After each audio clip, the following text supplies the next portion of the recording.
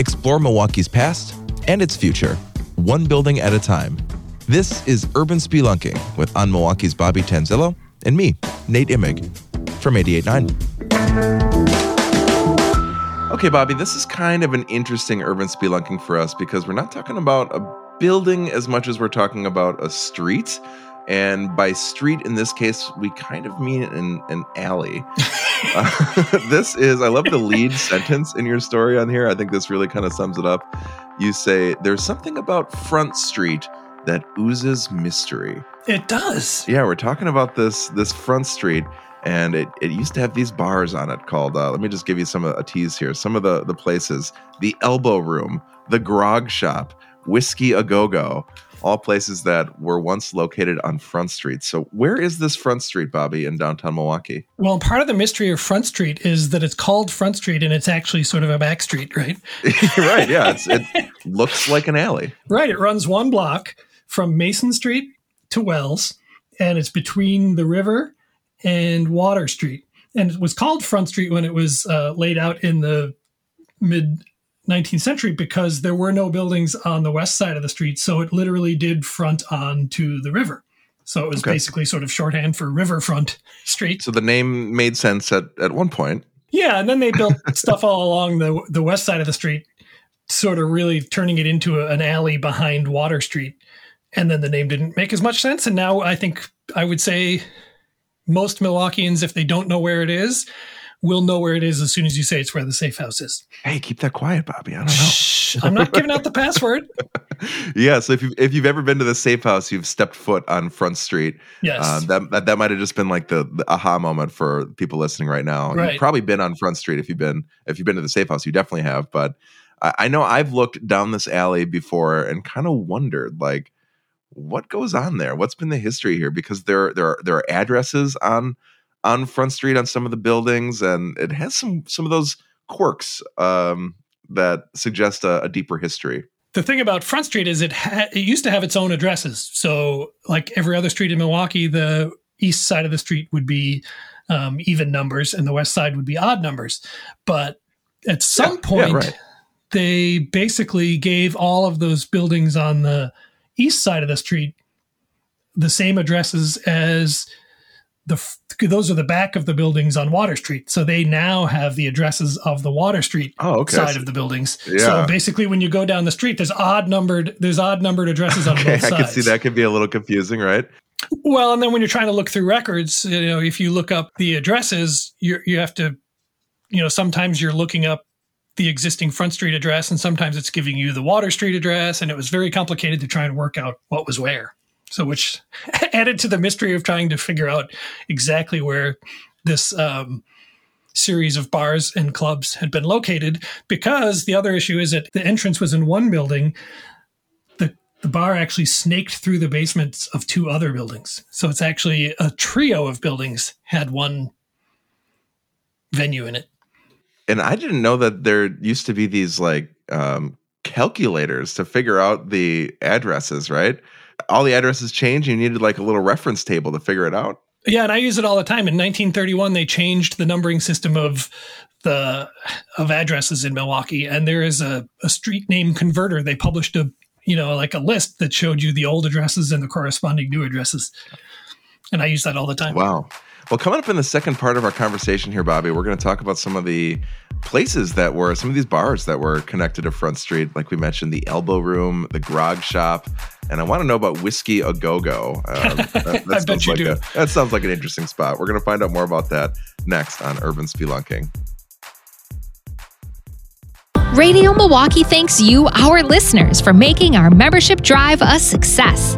Your gift matters because Radio Milwaukee doesn't have one owner. We're supported by thousands of your neighbors, which means you hear music and stories as diverse as our city. Miss the drive? It's not too late. Give by 11:59 p.m. on May 30th, and you'll be entered to win a $500 gift card to Wheel and Sprocket. Donate at radiomilwaukee.org/donate. All right, and we're back on Front Street in downtown Milwaukee. This is kind of the backside of Water Street, right? between Mason and Wells. So let's you said it was kind of a challenge to figure out some of the history here because the addresses were different. At one point they changed. You had to go to that conversion table and figure out some of the addresses, but you were able to find a series of businesses that were on Front Street over the years. So where should we start here? Where does the story begin? Well, I'm going to just say that I did a ton of research on like city records and checking through city directories. And after I sort of had a whole list of sometimes conflicting information because of the addresses with all this stuff, I found Paul Blosfield, who I should say was a key in all of this because he was the last guy to run a bar in the space that we're talking about. So he shout out Paul. Yep. Shout out to Paul. He went downtown for me one day and he took a picture of the front door of the bar on Front Street and said, this was the entrance. And we also occupied the 2 spaces next to it, so like he showed me interestingly, the back exit was on Water Street. Oh, interesting. Okay. So he showed me where that was too. So that was very helpful. He really, in the end, he made all of it exactly clear where this was. So I owe Paul a huge thanks. But so in the buildings on the Water Street side, it's where the Waterfront Deli is, that was the middle building. And so it was in the basement of that building and also the building to the south and the building to the north. So that will maybe help people figure out where we are. And Jerry Pandel, who owns the Waterfront Deli, told me that when he looked at that space to buy it, it still had remnants of these clubs in the basement. And he actually looked at all 3 buildings because they were owned by the same people originally, and he was deciding which one to buy. So he looked at all 3. Okay, so we're talking here the 1990s? Yeah. And at that point, there were still remnants. There was a pole that probably dated back to the Whiskey A Go-Go days because they had go-go dancers there. Oh, that kind of pole. Okay. Yeah, that kind of pole. Not the kind that's just holding up the ceiling, no. Yeah, right, got it. So anyway, and Jerry Pandel says that he believes that there were speakeasies in all of those basements during Prohibition, which sort of leads us into like 1933, repeal comes, and almost immediately the Tunnel Inn opens there. See, I feel like these stories about the speakeasies are kind of like in the same bucket as the ghost stories and the brothel stories. I'm the same way. I'm exactly the same way. I'm always skeptical about it. I always want proof. In this case, I didn't find any proof, but the fact that a place opened basically immediately, quote unquote, I'm doing the air quotes, opened, immediately at the end of Prohibition makes me think that maybe it wasn't actually opening. It was just sort of coming out of the closet of, being hidden away. And it has kind of a sneaky name, right? I mean, the Tunnel Inn, and it's kind of like a wink, like what goes on there. Right. It sounds like a legitimizing of something that hadn't been legitimate before, if you know what I mean. Right. Okay, so I believe, I don't. This is a case where I didn't really find any solid proof that there were speakeasies there, but it seems very believable in this case. Well, that means that the speakeasies did their job because it's still kind of a secret, right? Right. It wouldn't be really as much fun if we had firm confirmation, right? Exactly. But almost immediately, it's funny that not long after, the Tunnel Inn is open officially for a few years when it's busted by the police for having gambling devices, which was bar dice. Yeah, you said in the piece gambling device. I'm like, did they have like a roulette wheel behind the bar, like under a tarp? But it sounds like they had a cup and some dice, probably.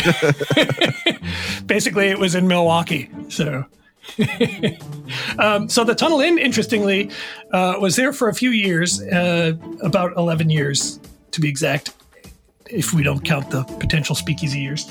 Yeah, 11 legit years. Yeah, before it moved down the street to what is now the Safe House.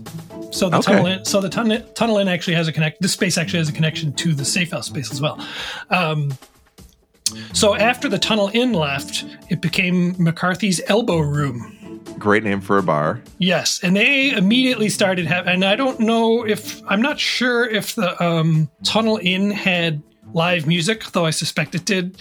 But the Elbow Room definitely had live music, lots of jazz. They brought people in from New York. There were people who came in from Miami. And it stayed there for quite a while. It was there from the mid 40s until the early 60s. Oh, wow. That's a long run. Yeah, and it changed owners a few times, but sometimes it was called a cocktail lounge. Sometimes it was just seemed more like a tavern. Sometimes it was called a jazz club. But they did food, and as I said, they had live music. They also occasionally got busted for same gambling devices or other things for underage drinkers. Probably also for gambling. Right. Police said the Elbow Room at 12:30 a.m. Sunday was jumping with juveniles attracted by a jazz combo. Yeah, I love these old newspapers that you find that they just like so perfectly capture the era. Like, what was it? Jumping with juveniles. Like, I love that. Did you find any other history about Front Street in the paper? I did. It was interesting that during the Elbow Room years, there was a couple of newspaper articles about a mysterious sidewalk that appeared. Okay. The Journal wrote in 1949 in November that a sidewalk appeared last week at the south of Front Street. Nobody seems to know how it happened. It's about 40 feet long and leads from Mason Street to the address of the Elbow Room. That's not a clue at all, is right? it? Building a sidewalk to the front entrance. Okay. It said the city had not put it in, nor had the city even issued a permit for anyone to put it in. At the Elbow Room, the bartender said he didn't even know anything about the sidewalk. What sidewalk? Well, I don't know what you're talking about. Of course, the fact the sidewalk led right to the door seemed like a very relevant clue, I wrote.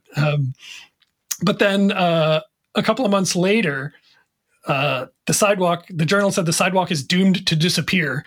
And it remained an orphan for several days before an Elbow Room manager disclosed that he had put it down as a safety measure because his patrons had to, quote, crawl over trucks in the street to get into the tavern. Renegade sidewalk, and talk about the 1949, like, get it done. We're just going to put in a sidewalk, right? Exactly. We want a sidewalk. We're building a sidewalk. But then we're going to deny it. We're going to deny it. Yeah, what sidewalk? What sidewalk? I don't even know what you're talking about. What bar? That bartender was given a line to he get. Was. Well, what do you mean sidewalk? Deny everything. So what about Whiskey A Go-Go? I want to know about that place. Oh yeah. Okay. So the Elbow Room kind of ends in 1964, and it's very sort of appropriate because the same year that the Beatles appear on the Ed Sullivan Show, the Elbow Room ceases to exist, and the Whiskey A Go-Go is born. Okay. And by the summer of 1965, the Journal wrote that it was one of the first places of its kind in Milwaukee when it opened last summer. It said it was Milwaukee's first discotheque with the French spelling. The TH and the Q. Yeah, and the Q. And it said it used to be a jazz club, and it said the crowd now is largely college students and with rock and roll as background music. And was this the place that the paper talked to this 17-year-old? Yes. He said some stodgy adults might not understand what the big deal is about such places. And it said that it's too loud in there. The band is too loud. You can't hear people talk. And the 17-year-old said, "Who wants to talk? You come here to dance. And if you want to talk, the band stops in between songs." That's right.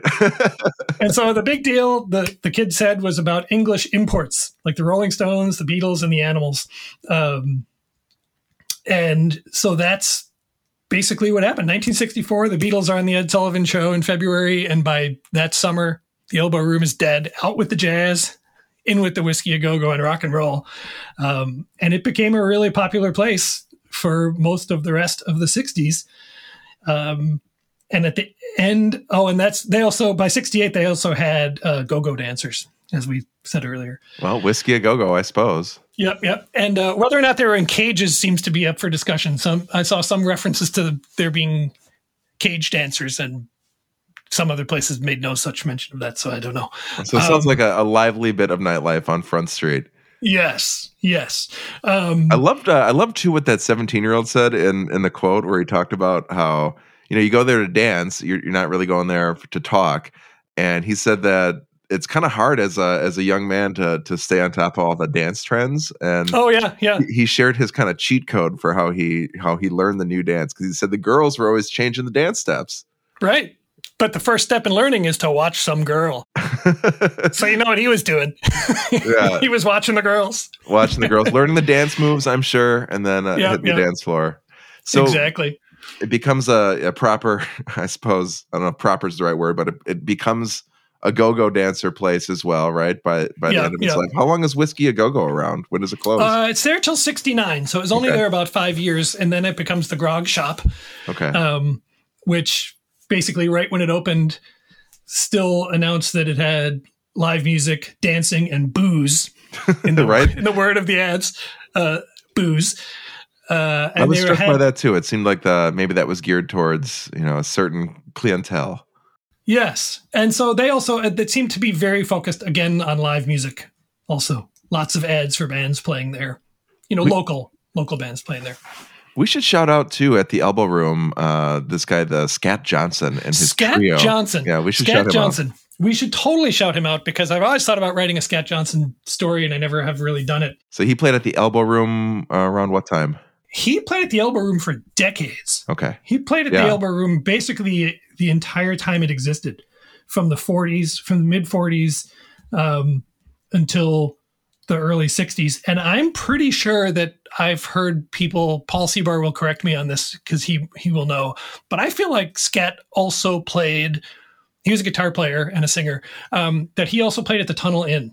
But that might have been when the Tunnel Inn was down the street. So he was in Milwaukee for decades, and his son Mark Johnson actually is a drummer and moved to New York, I'm guessing in the 70s, where he hooked up with Greg Osby and Cassandra Wilson and all those sort of then young jazz musicians in Brooklyn.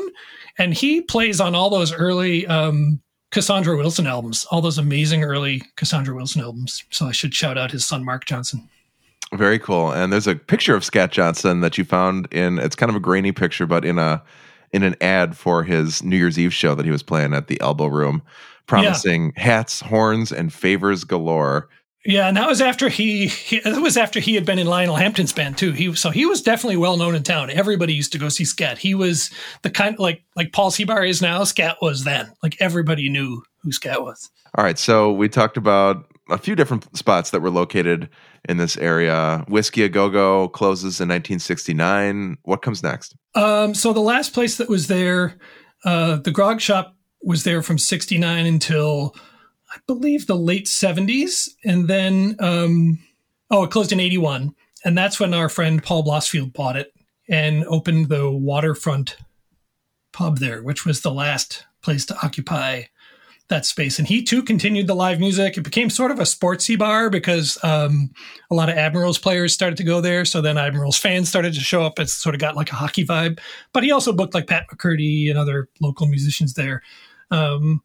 And he lasted for a few years until it just got the buildings needed too much work. He couldn't afford to put in the money that was required to fix them up, and he ended up closing. And now they've been back to basements. And I talked to Jerry Pandel, and his basement was completely renovated when he bought the building, so nothing is left there. And since I wrote the story, I got into another one of the basements, and that also has been completely remodeled, so there's nothing left there either. The only place where there's potentially some left is the building to the north of Waterfront Deli, which is currently vacant, and I couldn't reach the owner to get in there. Well, thankfully, you were able to get this much of the history in one spot here for Front Street. I could say I've always kind of wondered about that history in this street/alley. And maybe that's the case for you if you've ever been to the Safe House. And this was just this was a fun one, Bobby. So thank you. It was super fun to do. Digging up all this history and sharing it with us today. Of course. Podcasts here on 88.9 are produced by Kenny Perez. Handcrafted sonic inspiration comes from the License Lab with support from your membership, of course, and from On Milwaukee. You can subscribe to this podcast and all of 88.9's content on our website at radiomilwaukee.org/podcasts. And if you want to go right to Bobby's story, where he's got some pictures, click the info box on whatever platform you're using to listen to this podcast right now. We've got Bobby's story linked in the info for this episode. So go check it out. See the pictures and more history at On Milwaukee. We've also got a link at radiomilwaukee.org. All right, Bobby, Front Street, this was fun. Talk to you next week. Talk to you next week.